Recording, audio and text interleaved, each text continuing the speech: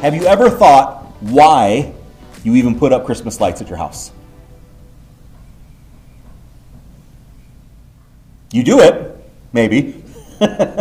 We had a neighbor one time that they took the easy way out. They had a cutout of the Grinch, and they put one line on the bottom portion of their house, and the rest of it just went right down in a big clump right to the Grinch, like he was stealing their Christmas lights. It's actually pretty genius, but it's genius, but kind of lazy as well. But the point is, why do you put up lights? It's the why. What's the point? I want to hear an answer. Why do you do it? They're pretty. What else? Tradition. Good. What else? Anybody ever go driving around looking at lights?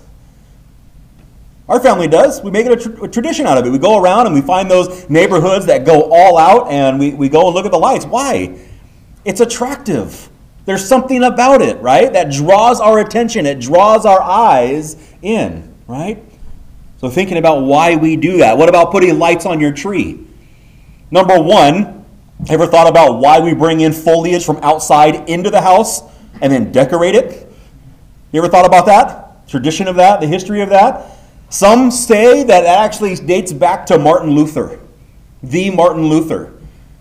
So they say, historically speaking, there's no actual factual proof, but that he is the one that started that tradition of putting candles on little stands and putting them on the branches of his tree. Not so safe, but that's the tradition. But that as the electric light developed, then we would decorate our trees with light. But why? What's the point of that? Anybody ever light candles around the house during Christmas, more often at Christmas or holidays or otherwise, maybe just for atmosphere, or maybe you do it for the Advent candles or whatever it might be? Think about why we do those things. But what if you're putting up lights, you ever get to that point where you just get after it with the staple gun and you're putting up lights all over the place and you plug in the lights and nothing. Gone through all that work, or half a line is completely out. Or you ever try to light a candle that just won't light because the wick is just not long enough or whatever else? Is that the bulb's fault? No, the bulb is just a shell, right? A colored shell that illuminates the light. There's something else wrong with it. It could be maybe that filament inside the bulb. Maybe it's not connected properly, or maybe the electricity, or maybe you went a little too wild with the staple gun and put a hole right into the line, damaging the wires inside or whatever it might be. But there's usually a deeper problem, and sometimes it's the bulb. And what do? Take the bulb out, toss it, put a new one in, and hopefully the light comes on. You ever have those lines where you put a bulb at the end, the whole line is out, but if you replace one bulb or remove one bulb, the entire line goes out? You ever had that happen too? Okay. So what do you do with a bulb that won't glow? What's the purpose of it? Do you hang on to them? No. Throw them away. Or like my son asks all the time, can I break it, Dad? Because it's kind of cool when you break a Christmas bulb or a light bulb. It has that pop, right? And an explosion. I always say no, but then I always take it out and go do it myself because I like to break the bulbs. It's fun. It's a guy thing. Sorry, son. It's a guy thing. But here's the point. What do you do with a bulb that won't glow? What do you do with a candle that won't burn? Is there purpose to hanging on to them? No, not really. So that's kind of where we're going to be this morning, in a sense, to kind of set that up in a way. We're going to talk through a couple stories this morning from Scripture that hopefully illuminate that idea of what we're talking about. But we're also going to talk a little bit about being battle ready. Getting ready for the battle, ready for the war. So, weapons check. What do you typically look for when you step onto a field of battle? You've seen enough movies. Maybe if we have any soldiers or former soldiers in the room, we know what we're talking about. But if we don't, you've seen enough TV shows and movies, what are we looking for? Weapons. They're locked and loaded. You have the right ammo. They're clean. You You have everything else that you need in case you have to go to battle and use those things, and they need to be ready to go. You're trained and ready, right? When you step onto that battle. Are you ready? In this sense, do you have your light? So let's start by looking at a great story from the victory, a story of victory from Judges chapter 7. If you want to turn there, go for it. Some of the scripture might be up on the screen behind me. But Judges chapter 7. This is the story of Gideon. But maybe not the more famous story of Gideon that you're aware of, where God chooses him. We'll talk about that in a little bit. But moreover, when Gideon takes his army into battle. So as we take a look at Gideon and the defeat of the Midianites, so after the Lord made Gideon commander of the army, Gideon initially had a response. Gideon was just working in the field. Gideon, for all intents and purposes, was just a Joe Schmo out working, doing his thing as he was supposed to do according to his family. But when God called him, back in Judges 6, he says, his response is, please, Lord, how can I save Israel? How can I save Israel? Because my clan is the weakest in Manasseh, and I am the least in my father's house. I'm a nobody. How in the world are you going to use me to save the entire nation of Israel? And the Lord simply said to him, I will be with you. That's all he needed to hear. I will be with you. And so the Lord directed him to get an army together, and 32,000 men come together to form an army for Gideon. And God said, that's too many. And over time, he whittled that army down to 300. 300 soldiers to go up against the Midianites that were hundreds of thousands strong. It's defined in Scripture as like the sands of the sea between their army and their tents and their camels and everything that they had and whatever else is like innumerable. But he whittled the army down to 300 because when the Lord's in control, you don't need thousands and thousands of people. When God's in control and when God promises, I will be with you, we can trust in that, and that should be enough. He may use, and he has used thousands upon thousands. He's used armies, hundreds of thousands of people before to accomplish his will, but he'll also use simply the few that are willing. Think about David versus Goliath. Think about Samson versus the Philistines. One man willing to be used by God that says, I will go forward and defeat a giant, defeat an army. Now we look at Gideon and his army of 300 versus what Scripture defines as about 135,000 Midianites. How do you like those odds? 300 versus 135,000. So let's take a look at Judges 7 if you're there. We're going to go down to verse 9. Starting in verse 9, let's read a couple of verses and then we'll kind of summarize a little bit what's going on. It says, that same night the Lord said to him, Gideon, arise, go down against the camp, for I have given it into your hand. But if you are afraid to go down to the camp with Purah, your servant. And you shall hear what they say, and afterward your hands shall be strengthened to go down against the camp. So here God is telling him again, he already told him when he called him to become the commander of the army, I will be with you. And now he's telling him again, go on down to the camp. I have given the Midianites into your hand. So 2 times the Lord promised him victory. But Gideon was a little unsure. Let's not hold that against him. 300 against 135,000. Would you be a little unsure in our human ways? So he says, okay, I'm going to go down to the camp. I'm going to hear what's going on.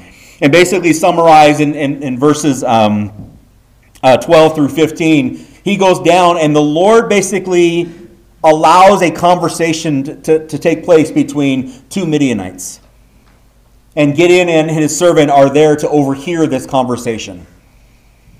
And basically, one of the Midianites is telling his colleague or his friend or whoever, saying, I had a dream. And in this dream, I had a barley or wheat rolled down into the camp, and it hit the tent, and the tent completely flipped over and fell down flat. And I have no idea what that means. And so the Lord allowed this friend to interpret that dream. And he basically said, that is the son of Joash, Gideon. That is a representation of him coming in against us and defeating us. The Lord has given us into his hands. So somehow the Lord allowed the Midianites to already know that Gideon was going to attack and Gideon was going to have the victory. So here Gideon and his servant Purah hear this conversation, and at that moment we pick up in verse 15. It says, as soon as Gideon heard the telling of the dream and its interpretation, he worshipped. Prior to victory, prior to anything else happening. So on the third occasion of hearing that they were going to be victorious against this army, Gideon worships. It says, and he returned to the camp of Israel and said, arise, for the Lord has given the host of Midian into your hand. And he divided the 300 men into 3 companies, and he put trumpets into the hands of all of them, and empty jars and torches inside the jars. And he said to them, look at me, and do likewise. When I come to the outskirts of the camp, do as I do. When I blow the trumpet, I and all who are with me, then blow the trumpets also on every side of all the camp, and shout for the Lord and for Gideon. So Gideon and the 100 men who were with him came to the outskirts of the camp at the beginning of the middle watch, which is midnight. When they had just set the watch, and they blew the trumpets and smashed the jars that were in their hands. Then the 3 companies blew the trumpets and broke the jars. They held in their left hand the torches, and in their right hands the trumpets to blow. And they cried out, a sword for the Lord and for Gideon. Every man stood in his place around the camp, and all the army ran. They cried out and fled. So here's what happens. Weapons check. Gideon says, here's a trumpet, or in this case, it's actually what's known as a ram's horn or shofar. Here's a jar with a torch. So you 300, divide yourself into 3 companies of 100 each, take your jar, torch, and a trumpet, and go and defeat an army of 135,000. Anybody ready to go? Anybody ready to march into battle with those odds, with a trumpet and a torch? And see, that's all that God needed. That's all he needed. See, this is about obedience and faith. So at the proper time, all they needed to do was what? Let the light shine. That's all they needed to do. They blew the trumpets, they sounded the call, they broke the jars, and they let the light shine. When did this take place? At midnight, in the midst of darkness, against all odds. And it was enough for God to say, okay, by your obedience and faith in what I called you to do, he took 135,000 Midianites, confused them. They got scared. Probably, anybody ever woke up from a deep sleep with a loud sound or something going on? You don't know what's going on. And they started to attack each other and kill each other, thinking they were being attacked.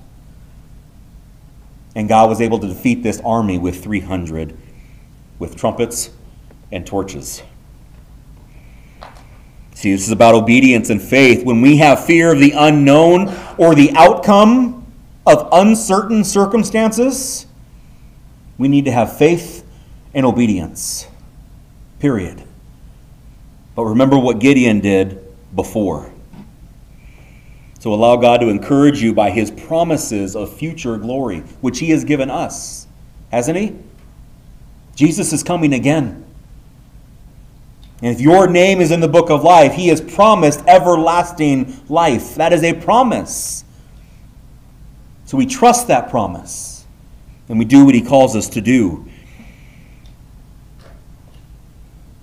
But J. Paul Tanner would say that God must bring us, his servants, to a moment when all human confidence is stripped away.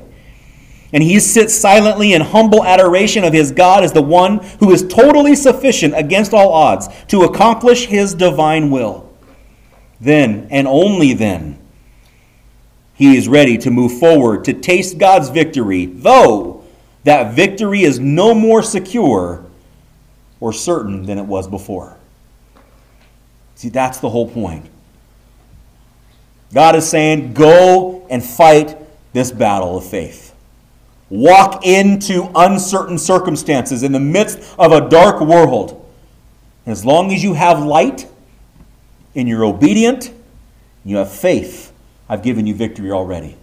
So before that victory is won, like Gideon, we can worship.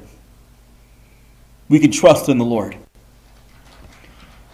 So I know we're talking military tactics and craziness, but think about it from your perspective. What are you battling? What are you up against today? What's going on in your life? At work, at home, at school? What seems uncertain, the unknown, that you're afraid of, unsure of? What do you have with you to give you the confidence to go into battle anyways? See, every day we're to step into the battlefield. That's what Ephesians 6 is all about. That's why God tells us to put on the full armor of God. You think the world would say, you're going to take that into battle?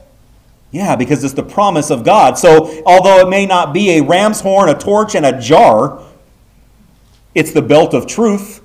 And who is truth? It's Jesus. It's the breastplate of righteousness. Only those redeemed by the blood of Jesus can stand righteous. Your shoes, the gospel of peace, the peace that can only come from Jesus. The shield of faith in Jesus, with which you can extinguish all the flaming darts that the enemy is going to throw at you every day. How about the helmet of salvation, the gift of God through his Son Jesus? And the sword of the Spirit, the Word of God, who is Jesus, according to John 1:1. Right? So what do we need to have with us as we step in to the battlefield every day, at work, at home, at school, out in public? We need to have Jesus in every way. That's why we've been talking about making sure we sit in the radiant glory of his light and let that fill us, because that's all that we need when we walk into uncertain circumstances. And let that light shine just like the 300 did. That's what we need to do. Story number 2. Turn to the New Testament and go to Matthew chapter 25. Matthew chapter 25. Similar, different kind of battle readiness, but the same outcome. So we talked about being battle ready. Weapons check. Do you have your light? Now, we need to remain ready and waiting. Remain ready and waiting. If you're in Matthew chapter 25, let's read verses 1 through 13 together, and we'll talk about this and how this connects. It says in verse 1, "Then the kingdom of heaven will be like 10 virgins who took their lamps and went to meet the bridegroom. 5 of them were foolish, 5 were wise. For when the foolish took their lamps, they took no oil with them. But the wise took flasks of oil with their lamps. As the bridegroom was delayed, they all became drowsy and slept. But at midnight there was a cry, 'Here is the bridegroom, come out to meet him.' Then all those virgins rose and trimmed their lamps. And the foolish said to the wise, 'Give us some of your oil, for our lamps are going out.' But the wise answered, saying, 'Since there will not be enough for us and for you, go rather to the dealers and buy for yourselves.'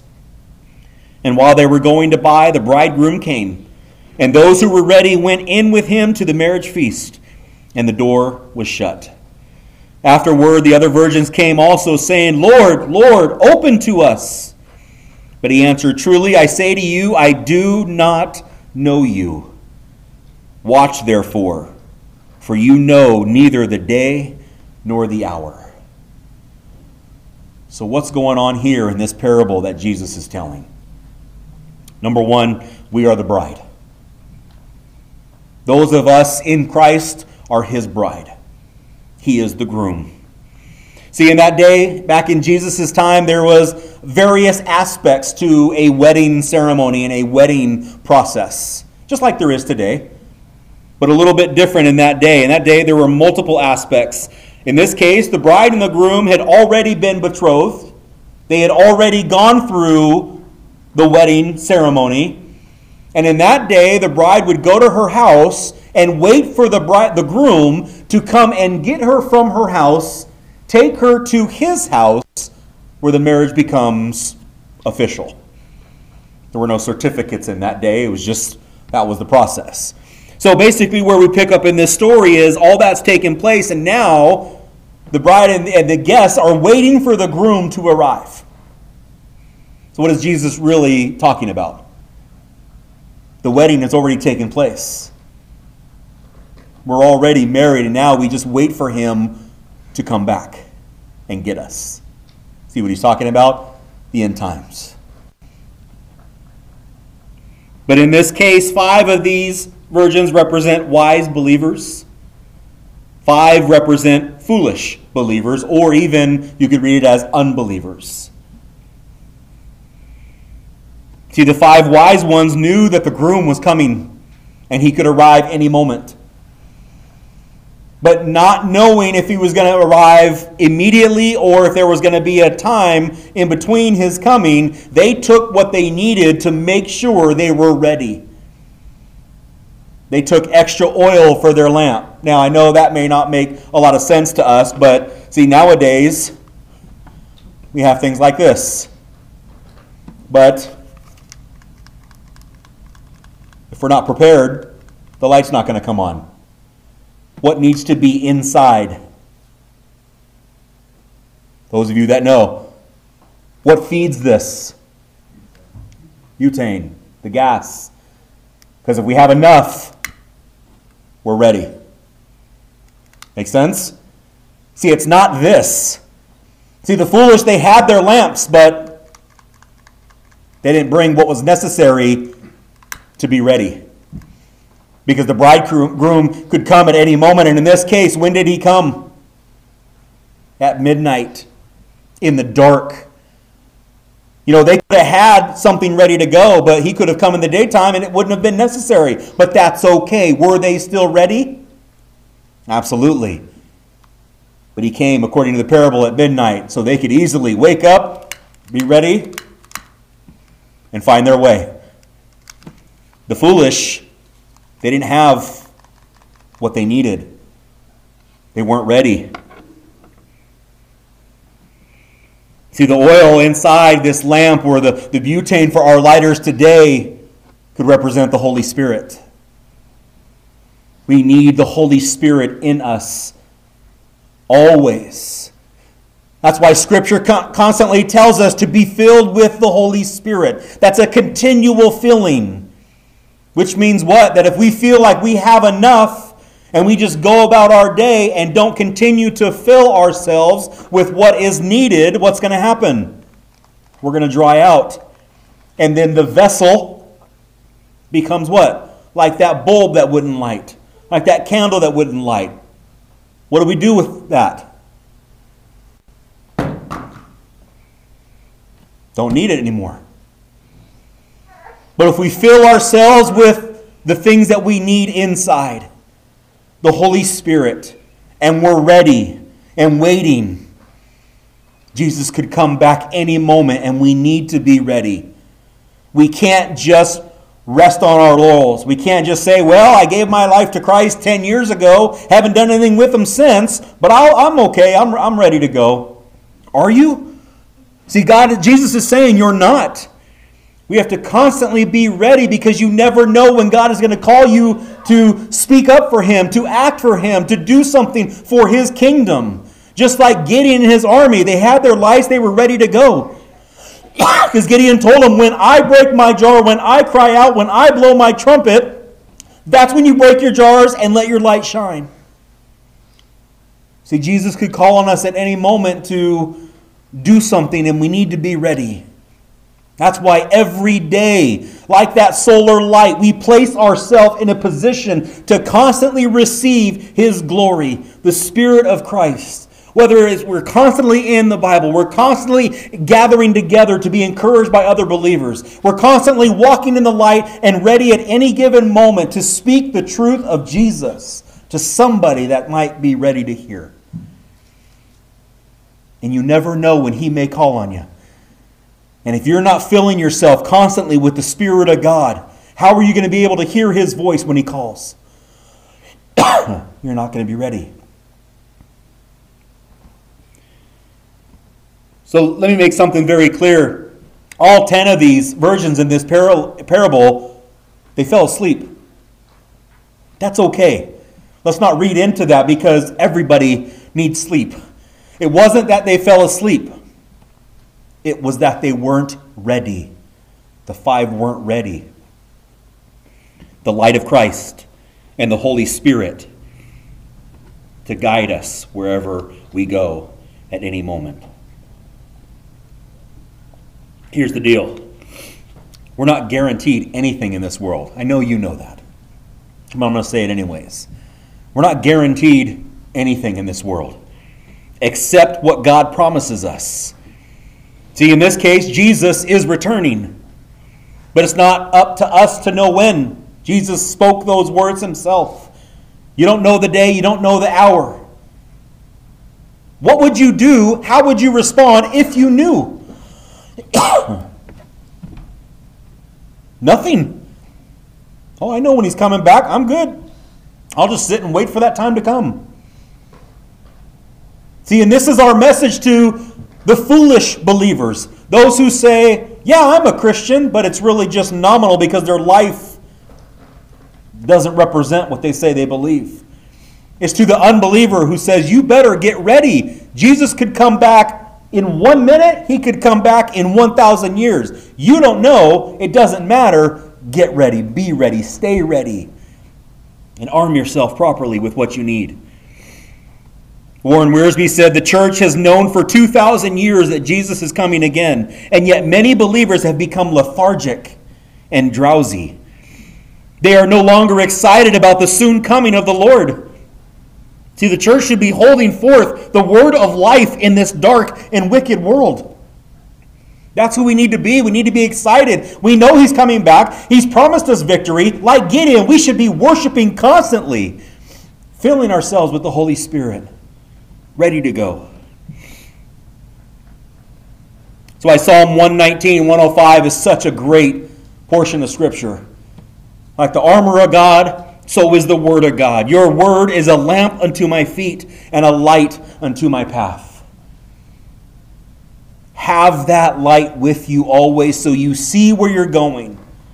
You know where you're going. And it helps others along as they go. In Psalm 119, verse 130, it says, the unfolding of your words gives light. So a lot of people ask, well, how do I fill myself with the Holy Spirit? What does that mean? Get into the Word of God. It just says it right there. It unfolds the words and gives light. The more you're in it, the more you're filled. You see?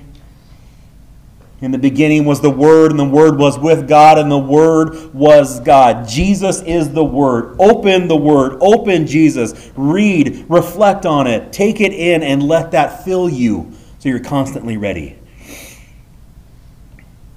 So that's the question. What do you do in order to keep the fire burning? You've got to be ready. Always. Jesus said in Revelation chapter 3, verse 11, I am coming soon. Hold fast to what you have, Jesus says. Hold fast to what you have. What do you have? What do you have? You have the Word. You have the Spirit. You have His promise. He's saying, hold fast to that so that no one may seize your crown. So think about, here we are, the end of the year, as Joe was saying, just a couple more weeks. And we're into a new year, and we are praying, and Lord willing, it is a better year than the one before. That's always our prayer, right? If you guys are ones to make resolutions, you're looking forward to this year, but in this time right now, with 2 more weeks or so left, what do we tend to do? Kind of look back, don't we? We reflect a little bit. What have you done, or what could you have done better? A lot of us ask. So that's what we can ask now. What do you need to do in order to keep the fire burning? Do you have enough oil to keep going? What changes can you make now in preparation for the upcoming new year? See, again, like this lighter.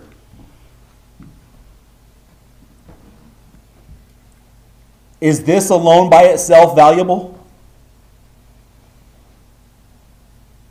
By itself, no. It's what's inside that gives it value. Make sense? Anybody ever have a garage sale?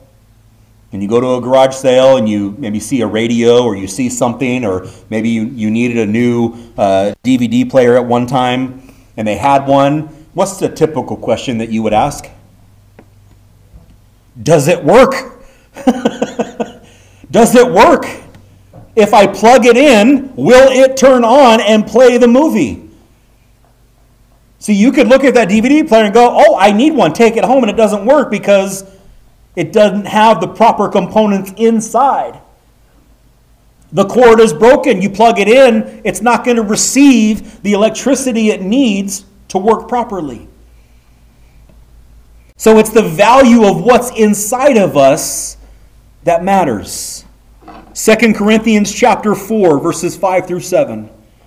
For what we proclaim is not ourselves, but Jesus Christ as Lord, with ourselves as your servants for Jesus' sake.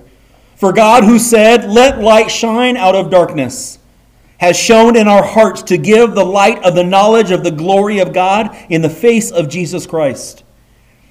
But we have this treasure in what? Jars of clay, to show that the surpassing power belongs to God and not us. See, our vessel is wasting away. Our vessel is just a clay jar. But let me ask you a question. How important was that clay jar to Gideon's army? Had they just started to march up with their lights burning already, the enemy could have seen them coming. So that light was veiled for a moment. That jar had a purpose until it was ready to unveil and shine that light. You see what we're saying? See, our value is determined by what's inside of us, the light of the gospel, the wisdom of God. Matthew 13:44 says, the kingdom of heaven is like treasure in a field, which a man found and covered up. Then in his joy he goes and sells all that he has to purchase the field. See, that man is Jesus Christ. He saw this world and he purchased it with his own blood. He gave up his heavenly glory.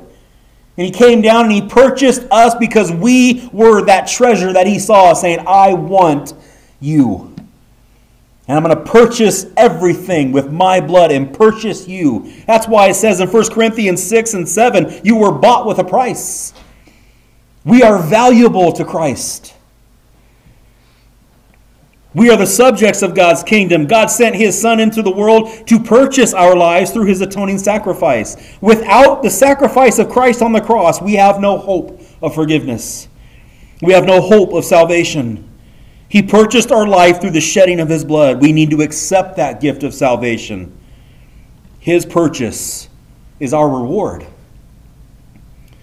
That parable goes on in Matthew 13:45 and 46, says, again, the kingdom of heaven is like a merchant in search of fine pearls, who on finding one pearl of great value, went and sold all that he had and bought it. Now you could read this parable just like the other one, but we can also read it this way, that we are the ones that found that one pearl of great value in Jesus Christ. So what do we need to do also? We need to give up what we think has value in this world, get rid of it, and give our all to Jesus Christ, because he is worth so much. He is eternity. He is everything.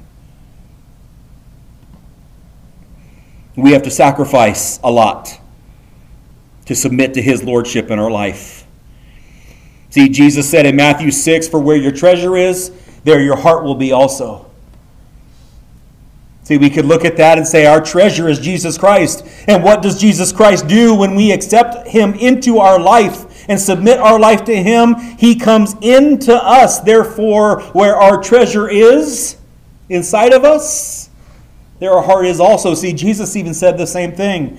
I value you so much in who you are that I'm going to come and take up residence inside of you and live with you and be the light that you need in that jar of clay and let myself shine through you. And in that you are immensely valuable. This is exactly why the Apostle Paul would say these words to Pastor Timothy. In 2 Timothy chapter 1, Paul would say this, "For this reason," now listen and connect this to what we talked about this morning. "For this reason, I remind you to fan into flame the gift of God, which is in you through the laying on of my hands. For God gave us a spirit not of fear, but of power and love and self-control." If we jump down to verse 14, Paul says, "By the Holy Spirit who dwells within us, guard the good deposit entrusted to you."